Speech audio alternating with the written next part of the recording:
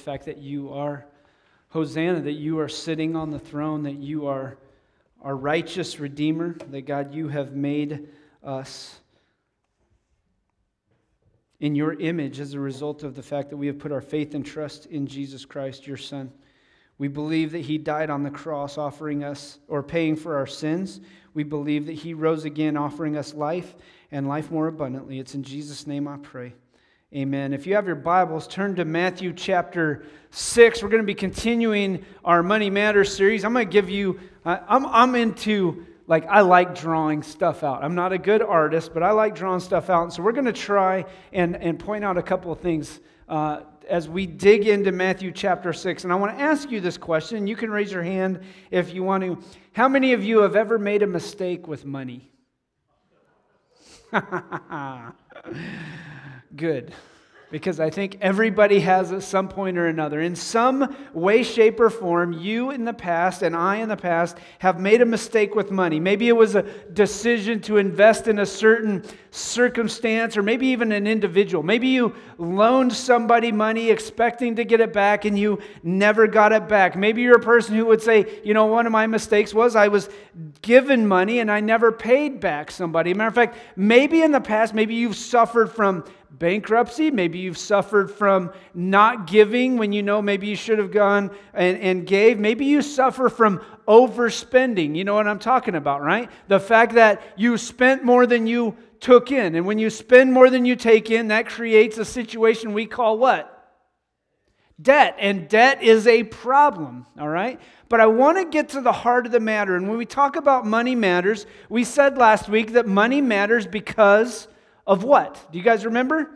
Money matters because it reflects who is sitting on my throne. Our attitude towards money reflects the nature of our heart, and it reveals whose we are. All right? So money matters because it reflects our heart, or the nature of our heart and whose we are. Okay? Ecclesiastes chapter 5 says, whoever loves money never has enough. And maybe you feel like that. Maybe if I had more money, I would give more. Maybe you're a person who would say that. If I had more money, I would give more. You know, I would do things for people. But the reality of the matter is this. Usually when we get more money, what do? We spend more money. And I remember a long time ago reading a book that my parents gave me. Matter of fact, it's one that they gave me when I graduated high school. And it was called The Christian's Guide to Worry-Free Money Management. And my parents taught me well how to use money. But at the same time, when I got this book, I was 18 years old. I'm going into the Navy, and I remember reading this book, and I read it. I made notes. I paid attention to it. But I remember thinking this, well, I don't have this money to do this now. I don't have the money to do this now. You realize I'm trying to get my life started. I don't have the money to do what this book is talking about.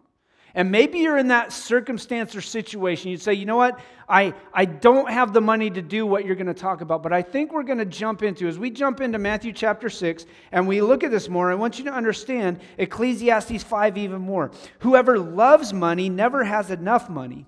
Whoever loves wealth is never satisfied with his income. And the truth of the matter is, the more we make, the more we tend to spend. And the problem with that is this. It shows whose we are. It shows who or what owns us. It shows what the priority is in our life. And as we jump into Matthew chapter 6, I want to give you this. I said a little bit of it last week. But did you know that 16 of Jesus' 38 parables deal with money? 38 parables, 16 deal with money. Why? I think that's a good question, right? A viable, meaningful question. Why did 16 of Jesus' 38 parables deal with money? And here's the reason I believe why. It's because he understood the power of the human heart. He knew how the human heart would relate. He knew how the human heart would struggle with money being an issue. And so as we look at money, I want to challenge you with this. And I told you last week, and I'm going to stand by this today. My goal in this money series is not to beat you up. If you feel beat up, I hope it's because the Holy Spirit is convicting you of situations or circumstances in your life that you realize, I have stepped out of bounds. I haven't been obedient. I haven't followed what God wants me to do. My goal in this Money Matters series is this, that you would experience what it means to have true financial freedom. To be truly free financially. Jesus came to die on the cross so that we might be free, not just spiritually, but I believe physically as well. That we could experience life and life more abundantly. And Jesus' death on the cross, and the very words with which he speaks, where he says, I paid for your sins, and I am your righteousness, and you can do nothing good, that you can only do good through me and in me, are all true. But when Jesus also speaks about money, that means that he understands the role that money plays in our life. And what I would venture to say is this: the reason why money is oftentimes a serious factor, especially when a pastor starts talking about it, is this. Money sits on our throne. And Jesus is off to the side, kind of like the Joker. And I'll call on the Joker when I need a laugh or when I need that help, but otherwise, you're not on my throne. And so in Matthew chapter 6, verse 24, we're continuing. I'm going to read what we went over last week, and then we're going to continue on through verse 34. All right? Listen to what he says. Matthew chapter 6. Do not store up for yourselves treasures on earth where moth and rust destroy and where thieves break in and steal, but store up for yourselves treasures in heaven, where moth and rust do not destroy, and where thieves do not break in and steal. For where your treasure is, there your heart is also. All right? So where our treasure is, where we pour things into, that's going to show us where our heart is. And you can ask yourself that. I'm not going to put on a guilt trip. We're going to jump down to verse 24. And this is where we're going to pick up today. No one can serve two what? Masters. Either he will hate the one and love the other, or he will be devoted to the one and despise the other. And then he says this: you cannot serve both God and money. Here's the reason why. Money becomes a master in our life because we do anything and everything it takes oftentimes to get it, including what we'll call stealing from God. So you cannot serve both God and money. Therefore, I tell you, do not worry about your life, what you will eat or drink, or about your body, what you will wear. Is not life more important than food, and the body more important than clothes? Look at the birds of the air. They do not sow or reap or store away in barns, and yet your heavenly Father feeds them. Are you not much more valuable than they? Who of you by worrying can add a single hour to his life? And why do you worry about clothes? See how the lilies of the field grow? They do not labor or spin. Yet I tell you that not even Solomon in all his splendor was dressed like one of these. If that is how God clothes the grass of the field, which is here today and tomorrow is thrown into the fire, will he not much more clothe you, O you of little faith? So do not worry, saying, what shall we eat, or what shall we drink, or what shall we wear? Listen to verse 32. For the pagans run after all these things, and your heavenly Father knows that you need them. But seek first his kingdom and his righteousness, and all these things will be given to you as well. Therefore, do not worry about tomorrow, for tomorrow will worry about itself. Each day has enough trouble of its own. See, the reason why the Bible says so much about money, I believe, has nothing to do with money and everything to do with our devotion. It has everything to do with what you are devoted to, what you and I may put into the primary place. See, for too long, we have pretended that Christians have no financial problems, when the reality is Christians are in just as much jeopardy and financial problems as non-Christians. And the problem with that is this: we approach money from a worldly view in everything that we do, instead of approaching money from a godly view and looking at what God says about money. We say, hey, I'm going to do things exactly the way the world does, and the way the world is doing it is broke. Matter of fact, next week I'm going to give you, I read a great article in the Kansas City Star about this. Did you know that the average person in America has less than $114 in savings? Over 67% of America has less than $114 in savings. Now, if that's not you, guess what? You're in the top 33%. Give yourself a pat on the back, a clap, whatever you want to call it. All right? Yeah. So When I read that article, it blew my mind. And the problem with that is this: it didn't matter the income level with which the individuals made the money. It was rampant across the board. People who made less than $50,000, less than $114. People who made more than $100,000, less than $114 in savings. Blew my mind. And look, I know the Kansas City Star is not the Bible, all right? But I think it's pretty accurate to say, hey, this guy was quoting some big national research institutes and things like that. See, I want to take a journey so that we can experience financial health and financial freedom, because I want to help you and myself experience God's design, not just for you, but for your finances. And so we have to begin to think about this, because God's chief competition for your heart, and I think this is one of the reasons why Jesus covered it so much, God's chief competition for your heart is money, stuff, possessions, things that we begin to own. And so if you remember anything, I want you to remember this. Faithful managers, or stewards, as we looked at last week, faithful managers must be obedient to what God wants us to do with what He has given us. We must be obedient to what God wants to do with what God has given us. So today my goal, or over the next 20 or 30 minutes, my goal is for you to see a number of things, but I want you to focus on three main words. All right? 3 words we're going to learn, 3 words we're going to give you, 3 words that are so stinking basic you can be like, this is stupid, but at the same time, 3 words that most people will not put into practice. And I'm going to even say this. I believe the problem with most people's money is not knowledge, but behavior.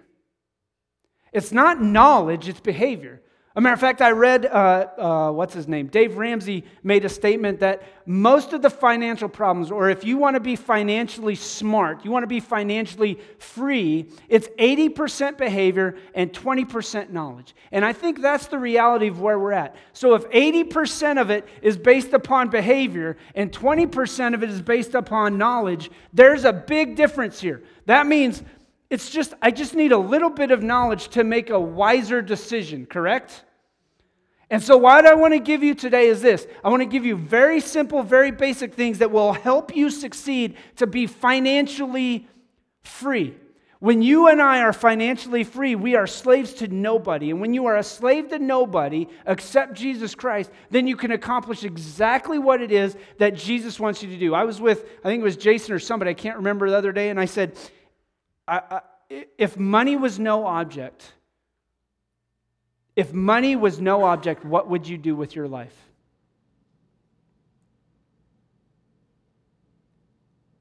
Because a lot of times we go, well, money is an object. That's the first thing. Well, y'all, you're throwing out a perfect, no. That's the problem. If money was no object, what would you do with your life? I've heard people say, well, I'd go overseas and go on missions. If I just won $1 million, I would give more to my church. If I was a professional baseball player, like I joked about last week, loving to have Albert Pujols come to our church, don't get me wrong, $2.6 million off a $26 million salary would be beautiful. But the reality of it is this: if we were just faithful with what we have, we would experience true freedom. If we were faithful with what we have, we would experience true freedom. The problem is, we oftentimes let the behavior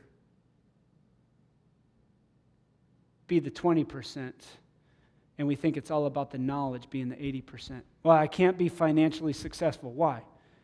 I just don't have the knowledge. I hope that you will experience this today, that you begin to see what takes place. So faithful managers must be obedient to what God wants us to do with what He has given us. So how can we, or how can you, how can I experience financial freedom? Number one is this: I believe that we must serve God first. Listen to what he says. No one can serve two masters. That same word, master, ruler, or Lord. You can't serve one, or you can't serve more than one. You're going to serve one or you're going to serve the other. Why? Because he literally says, you're either going to hate the one and love the other, or you're going to serve the one and not serve the other. Anybody work for a person that maybe there were two bosses, and one boss was cool and one boss was not cool? I'll use this example. When I was in the military, in the Navy, There was the cool dude. That was the CO. And I remember the XO at one point telling, I don't even remember how this conversation got brought up.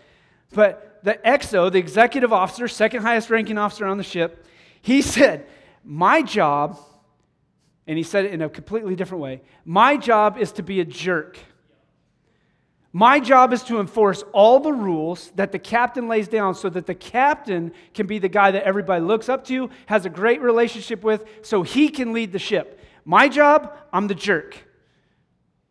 The reality of the matter is this. Most of the people oftentimes looked at it and went, yep, that's exactly what it is. Captain, man, the captain's cool. I'll follow that guy in a battle. I'll give my life for him. XO, man, that dude could fall off the ship, and I would not throw a life preserver to him if his life depended on it. That was the reality that most people took with that. And that's what ends up happening in the money situation. Because a lot of times what we do is we go, well, God's all of a sudden, he's setting standards and stipulations that I'm not sure I really like financially. So I'm going to go and I'm going to follow the cool guy. I'm follow money because money lets me do whatever I want. And what I want you to see is our behavior affects how we spend our money. See, the first thing we have to do in order to experience financial freedom is to serve God first. Why? Because His chief competition is money. Do I put trust in God or do I put my trust in money? Most of our attitudes toward money stem from this, greed. Most of the time, our attitude towards money stems from greed. And Andy Stanley, I quoted it this week on my Facebook if you were paying attention, but he says this, greed is the assumption that it's all for my consumption. Greed is the assumption that everything I have is for my consumption. When the truth of the matter is, that's not the case. And I believe this, that there is a key habit that we have to develop, a key behavior that we have to begin to understand. And that is this, that I will not be ruled or mastered by my stuff. No one can serve two masters. And then he goes on, he says, you cannot serve both God and money. And a lot of times we serve money very well. As a matter of fact, I'll even say this. Here's what happens when it comes to tithing. Well, I don't have money to tithe. Why not? Well, because I paid my car payment to Toyota. I had my house payment to Wells Fargo. I've, went and had to pay off my credit card. And then, I wanted to do this, so I went and bought this. And then we start naming off all those things. And what you're telling me is this. You fear Toyota, Wells Fargo, and whatever else you're given to, Chase, Visa, whoever it is. You fear them more than you fear God. Because what you say when you put your money where your mouth is that those things are more important than my giving to God. You cannot serve both at the same time. We will follow one and we won't be following the other. We will be devoted to one and we will despise the other. This is why I think it's so huge when we start talking about giving, because here's what ends up happening. The reason we begin to despise a pastor when he starts talking about money, guess what? It's not because what's the pastor is saying. It's because it's what God is trying to show us in obedience to Him. Now, for those of you, and maybe there's part of you here, I want you to understand this. In 3 words, and I think these are 3 words that will have the potential to change your financial future. It's something I've been taught from the day I remember. There are 3 words I'm going to give you. Give, save, and live. Matter of fact, when I was growing up, my mom had this envelope system. We do it with our kids right now. And everything we made, we gave the first 10%. If I got $1 for my allowance, my mom gave me 80 cents. Well, she would give me $1, but she would give me a dime, and I would take that dime and I'd put it in the giving envelope. And she'd give me another dime, and I'd take that dime and I'd put it in the savings envelope. And then she would give me 80 cents, and that would go in the spending envelope. And I learned to give first, I learned to save next, and then I learned to live on the rest. And I'm going to draw this up here, just very simple so that you can see this. Big fat pie, all right? If I do this effectively to where I give 10%, the first 10%, All right? The very first thing I give, that's not in the center, so don't hold me against me. I give it. God gave it to me. I give it back. I don't even know if you can see that very well. But I give it to God first. This is my first 10%. I give that to Him. The next 10%, what do? I save. Why do I save? Rainy day. A problem, a situation. My car breaks down. My kid gets a tooth knocked out playing baseball. Right? I need a new tire because I ran over something on 435 that some idiot forgot to tie down to his truck, and it caused me a problem, bent my wheel, popped my tire. What the heck, moron, what the heck is he doing? No, I saved my money. Why? So then I'm not enslaved to who? The credit card company? The person I take the loan out to fix my car? See, all of this is about financial freedom, but it's all about freedom from what? Being a slave to who? Or to what? The money. We become slaves to money, and I'm telling you, it's creeping into our society even more so now because we're all about a quick fix.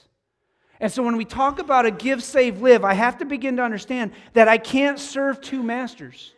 I'm going to serve one, and I'm going to despise the other. I can't serve both God and money. And this is the truth of the matter is this. You will experience more freedom when you understand what we would call biblical principles for finances than you've ever experienced in your life. I can promise you that. You will experience more freedom to do what you want when you follow the biblical principles God gives you than if you just do it on your own. Rick Warren said, I can do more with 90% than I could do with 100.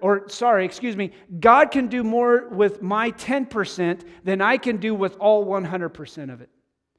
And that's the fact that we have to begin to understand. I give first, I save next, and I live on the rest. See, the key to experiencing God's blessing in finances is obedience.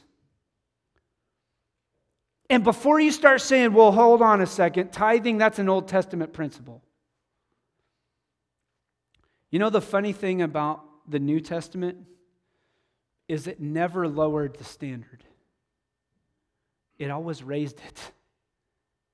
Remember he says, don't commit adultery, and then Jesus comes out and goes, yeah, well, guess what? If you look at a woman lustfully, you committed adultery.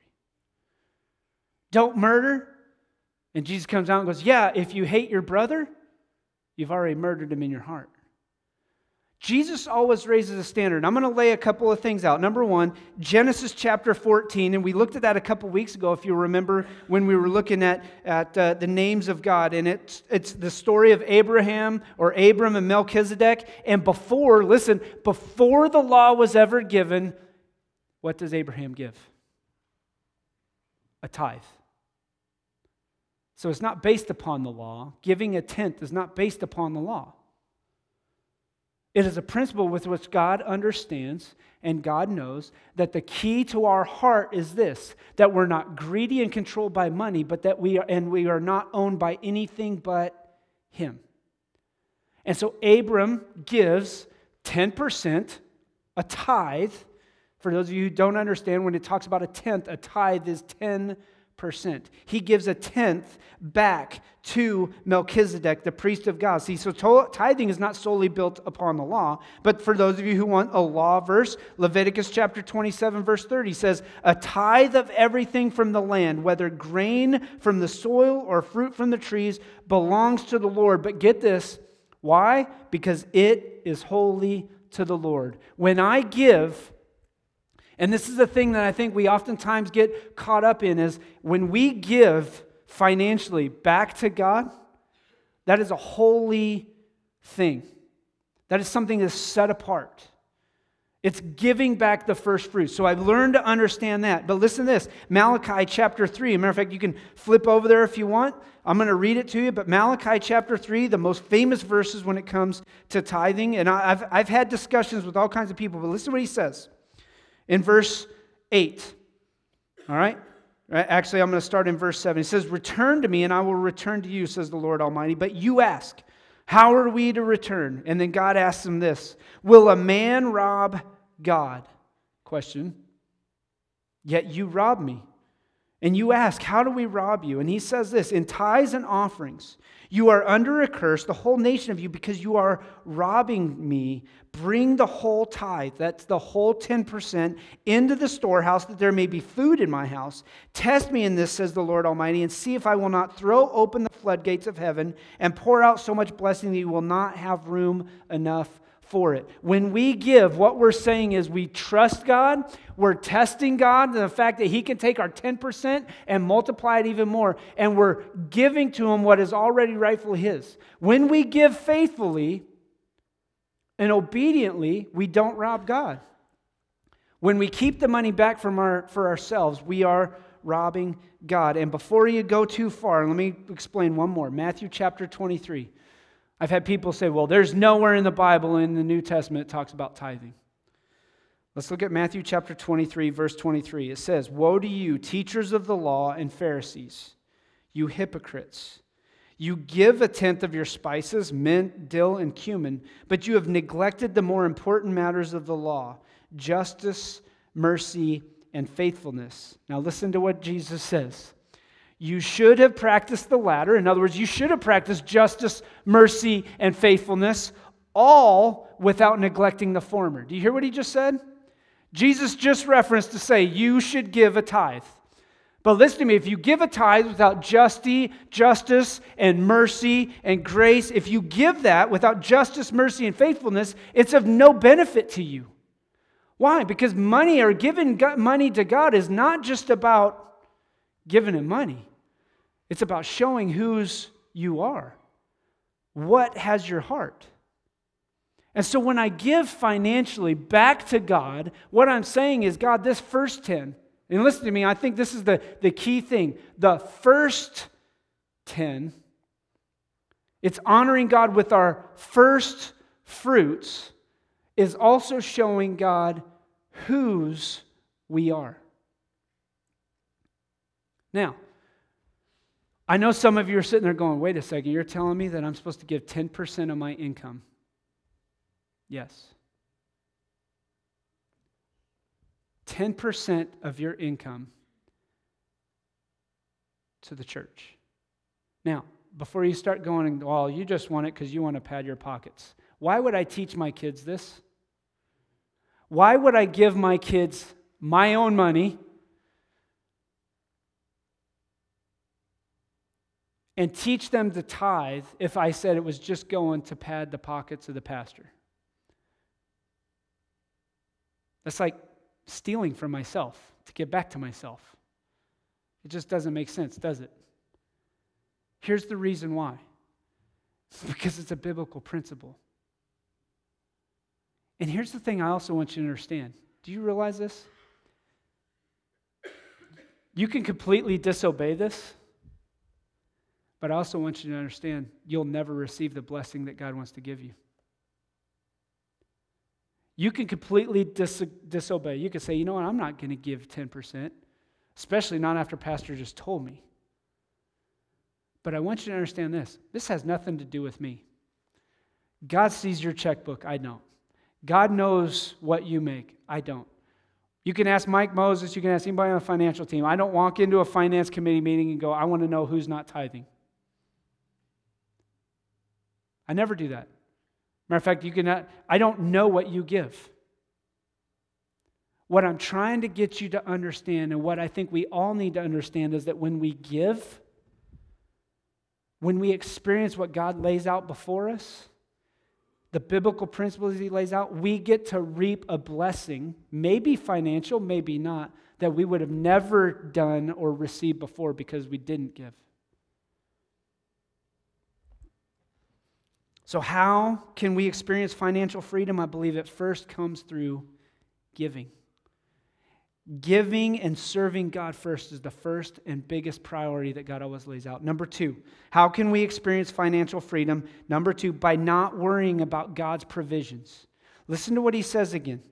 All right? Matthew chapter 6 there, He laid that out, and He says, who of you by worrying can add a single hour to his life? And he lays out this beautiful story of what you can experience, what you can understand, that God's going to look out for you. But what you have to do, or what you have to see, is that what you are running after or what you are chasing oftentimes will lead you down a dead-end road. That's why we chase things, to try and keep up with the Joneses, is it not? It's like we chase after those things thinking that if we just get it, we'll all of a sudden be happy. But the problem is, a lot of times we're not. The more stuff you get, the more you are like, wow, really, this just is not that happy. The more you earn, the more you make, the more you struggle with. See, I believe it's this, that we worry because we oftentimes think or overlook the fact that God knows. Listen to what it says in verse 32. For the pagans run after all of these things. Do we as believers run after the same things that unbelievers run after? I believe so. I believe we do. Now, here's the thing I also want you to understand. Some of those things are good things.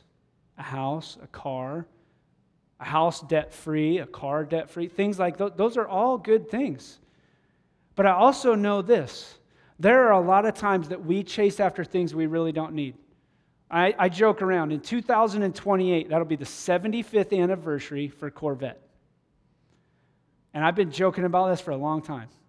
I'm like, 2028, I'm going to get a Z06 Corvette. The problem with it is, in my mind right now, I could not see ever cutting loose with that kind of money, even if I had it. Because right now they're about $80,000 or $90,000. All right? Yeah, my wife shaking her head. You're over my dead body. I mean, But I want you to understand this. Do I need a car? Yeah, I need to get to and from work. I've got jobs and things to do. Do I need an $80,000 car? Do I need a $100,000 car? Do you see what I'm saying? We start to go down this road and we begin to look. And I'm not trying to talk you out of getting good things. Look, I'm a person who likes to get good things. I want things that will last. But I'll also tell you this, there is no reason we should be operating in the same mindset that the world does. We're not normal. We should be unnormal. Matter of fact, Dave Ramsey says normal is broke. And we have to be different. Why? Because it says literally that for the pagans run after these things. But listen, and your heavenly Father knows that you need them. How should our finances be different? We shouldn't be worried about what's going on. Why? Because God knows what we, listen, He knows what we, what? A little bit louder. Need. Oftentimes we get caught up in what? Wants.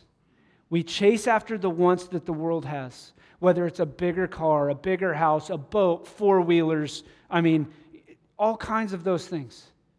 We begin to chase after those. And I want you to think about these three words. Give, save, live. That I can begin to live like no one else. Why? Because everybody else is broke. I want to live not like everybody else. I don't want to be broke. I don't want to be strapped. I want to be financially free. I want to be able to do the things we want to do. I want to be able to go on mission trips. I want to be able to go to the people around the world and tell them what Jesus has done. I want to be able to help those who can't help themselves, who need a hand up. All of those things can come about not because you're rich, but because you're financially free. Financial freedom is something Jesus understood and wants us to understand because He knows what has our heart will lead us in the direction we're supposed to go, or will lead us in the direction we're going to go, If He has your heart, you're going to follow Him. If money has your heart, you're going to follow it. So I learn that I don't worry about God's provision. Why? Because God is going to provide. We have to be different. We have to be set apart. The definition of insanity is doing the same thing over and over and over again and getting the same results. Why do we do that with finances and think things are going to change? 10% give. 10% save. If you have, matter of fact, I'm even going to throw this out there. This is just smart. If you have a matching fund at work, you should be maxing that sucker out. If they're giving you money, if your job is giving you money to put away for retirement, and they say, we'll match up to a certain percentage, you need to max that sucker out as much as you can. Why? They're giving you money. It's a gift. Not as good as Jesus' death on the cross, but that's free money. And last I checked, everybody likes free money, right? I give first, I save second. Saving for the rainy day occasions, saving for the problems, saving for the difficulties, experiencing the financial freedom that God wants to do in and through my life. And the last thing, listen to what he says. The last thing I think we have to do, we talk about this give, save, live, is to live for God's kingdom. Look at verse 33. And listen to what he says. Seek first his, what? Kingdom and his righteousness. Here's the reality. When I seek the righteousness of God, which is only through Jesus Christ, when I put my faith and trust in Christ, then my first goal should always be to seek the kingdom in every aspect, whether it's financial, marital, physical, emotional, all of those things. I should be looking for the kingdom first in everything. So, going back to that should mean that I seek first God's kingdom. The benefit of his kingdom is first. And then, listen, I seek first his kingdom and his righteousness, and then all of these things will be given to you as well. What he's saying is this: when you're obedient with what I have laid out before you with giving, and listen, you may be the person who says, you know what, I'm not going to save. Fine. Saving is a biblical principle. Not necessarily to the extent of what we do oftentimes today, which may be classified more as hoarding. Well, to a certain extent. For some people who save, it might be hoarding. For others, you just don't save. All right? But when you give to the kingdom first, God says everything else will be taken care of. Everything that you need will be taken care of. And so the challenge is this: how can I seek his kingdom first in my finances? And I believe it's very simple when we talked about it, that I give on the first 10, I save the next 10, and I live on all of this. The reason most of us have a problem with this right here is because this is out of whack. And when this is out of whack, and this is out of line, and I'm not giving here, the 90% never seems to go as far as the 80% did before. And so maybe it looks something like this. Maybe you get on Pinterest and you can create jars. I don't know how you do it. We did envelopes. We still do envelopes with my kids. When I grew up, like I said, we had the envelope system is what we called it. And we do that. We teach our kids from this get-go. And here's the reason why. Number one, I don't ever want to be owned by my stuff. The reason why I believe God sets this up is because God's saying, what are you owned by? Who's your ruler? Who's your master? Because when money is my ruler and my master, the giving's gone. And I want my kids to understand that same thing, that they should be not owned. They should not be owned by what they own. See, financial freedom leads us to an ability to do what God wants to do. Listen to Proverbs chapter 3. It says, honor the Lord with your wealth, with the first fruits of all your crops. Then your barns will be filled to overflowing, and your vats will brim over with new wine.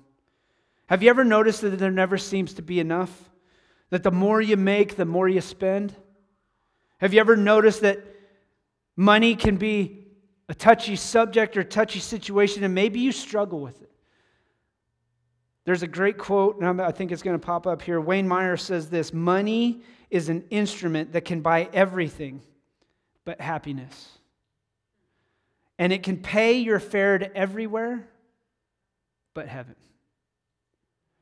Money is a thing that can buy you everything but happiness, and it can pay your fare to everywhere but heaven. And the truth of the matter is, a lot of times we think, well, I'll live on the 90 and then I'll buy my way in later maybe. But I want you to understand this, that when I give to God first, I seek His kingdom first. Why? Because I'm putting His kingdom in priority. I am putting God on the throne. I am making sure that I am not owned by what I own. And I let God have what is rightfully His already. And He's only asking for a portion. Remember, last week we looked and we said we're just stewards of what God gave us. We are managers of the very things He has blessed us with. And so a manager, going back to our key statement today, a faithful manager must be obedient to what God wants us to do with what He has given us. So I want to challenge you this week, because God's chief competition for your heart is money, possessions, the very things we own. I want to challenge you to start this. And maybe you just got paid and maybe you've already blown through everything.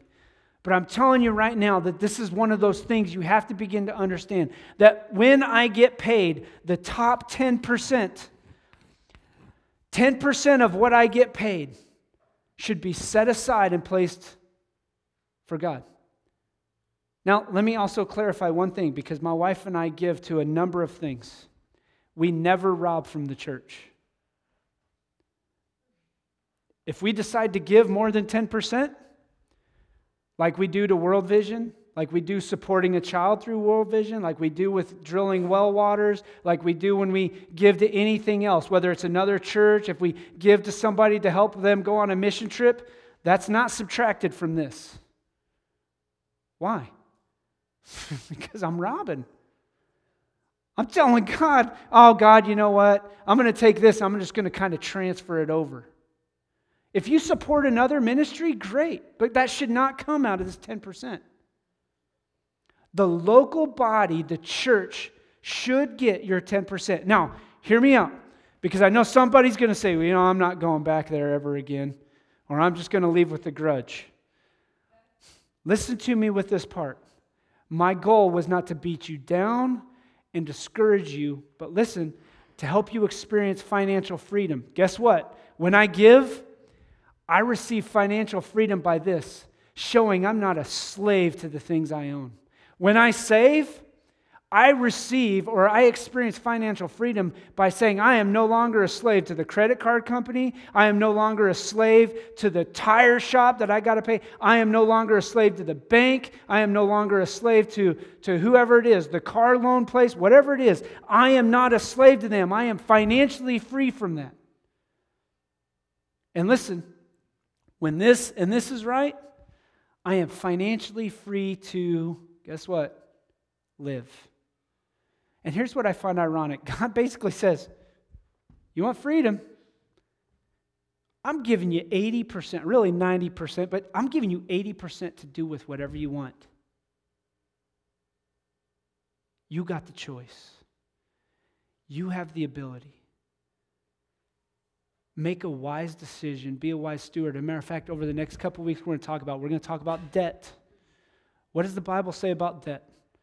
How should I function in a world that is built around debt? Matter of fact, there's this false idea, or this idea that my credit score has to be where? Credit score is just a credit score, schmetic score, whatever. You need to be smart, all right? But a lot of people think, well, I got to do it this way or I'm not going to ever succeed. That's not true. If you're financially wise and you save, you can be successful. You can be financially free. How many of you want to be free from a house payment? How many of you want to be free from a car payment? How many of you think, man, I get this house paid off, you know how much money I'm going to have every month to go do whatever I want? It's being wise now. It's making a wise decision from the get-go. And I want to challenge you with this, that you begin to put this into practice. And as you put this into practice, watch and see how God works. And watch and see how Satan works. Because I guarantee you this is what's going to happen. The minute you commit to giving God his 10%, guess what's going to happen? Problems, struggles, difficulties, challenges. Because Satan's going to go, oh yeah? Watch this. And he's going to put you to the test. And look, don't get me wrong. When Sarah and I first got married, we still tithed. And I used this last time. We did a sermon series about a year and a half ago called Generous. Our first year of marriage, we made $18,000. We paid off $10,000 in school loans. And I've done the math. I can't explain it. All right? $18,000 we made first year of marriage, paid off $10,000 in school loans, so we wouldn't pay interest on the loans. I want you to hear me out. I'm a tightwad when it comes to those things. You're not getting any money. Every time, like we borrowed money in the past to buy furniture, and it's like 2 years, no interest, no payments. Yeah, no way. That sucker was paid off in a year. And they'd be like, oh, you didn't have to pay it. Oh, I'm not owing you money because I know how compound interest builds up. And all of a sudden they drop this big bomb on you. No way. But our first year of marriage, 18 grand, paid off $10,000. We lived off of everything and we were still financially set. We gave to the church as poor college students. Wasn't much, but we gave our 10%. And I don't remember ever in my life, and correct me if I'm wrong, I don't remember ever in my life that I have ever not given to God first. And I'm not trying to brag on me about that. What I'm trying to say is this. In the midst of doing this, I was able to experience financial freedom. And I don't know, this is not even a brag session on me again, but I want you to understand that where we're at financially, we would have never been able to come to this church had we not been obedient to what God has called us to do. Why? Because we would have been slaves to debt. We don't have a car payment. We're not driving around even new cars. Both of our cars are over 10 years old. Oh, really? We got 3 cars, which hopefully we'll sell one soon. All right? But they're old. They all got 100,000 plus miles on it. All right? Not pulling up in a Beamer, not pulling up in a Mercedes, not pulling up a Corvette. Anybody want to donate? No, I'm just joking. That just sounded bad. All right, I completely screwed up that whole sermon. But listen to me. When you're faithful with the small portion, God blesses the rest. God will multiply the rest. But you also have to understand that sometimes that multiplication may not be treasures here, but that multiplication may be the very fact that the treasures that you're going to receive in heaven because you see other people who have acknowledged Christ as their Savior, who have come to faith in Jesus through mission trips, through outreaches, and through everything else that a church is able to do and accomplish. That's the blessing that God promises when we're obedient and faithful what He wants to do from the beginning. So I want to challenge you with this, that you would practice the give first, save second, live on the rest. Because I believe you will experience true financial freedom, which is exactly what Jesus wants you to experience day in and day out. That you can seek His kingdom first and not be slave to money. Let's pray. Well, Father, I know that sometimes it can be a touchy subject, especially when you feel like somebody is asking for something from you. But God, I know that that's exactly what you're doing. You are asking us to show that we trust you, that we will follow you, that we will be obedient to you. And God, I thank you for the fact that Jesus' death on the cross purchased, He bought, He redeemed my broken, sinful life. And that as a result of that, my faith and trust in Jesus Christ has put Him on the throne of my life. And God, I know that your chief competition in my life, just as much as other people's life here, is money. Because oftentimes I do think, man, if I just had more, I think about what I could do. But God, you have called each one of us to be faithful with what you have given us. And God, I pray today that maybe there's somebody who has never experienced what it means to give. And to give a 10%, a true 10%, to sit down, to look, and to give that first and foremost so that you can provide for everything else. God, I pray that you would have your way, that God, we would show you in action and through obedience who is sitting on our throne. It's in Jesus' name I pray. Amen.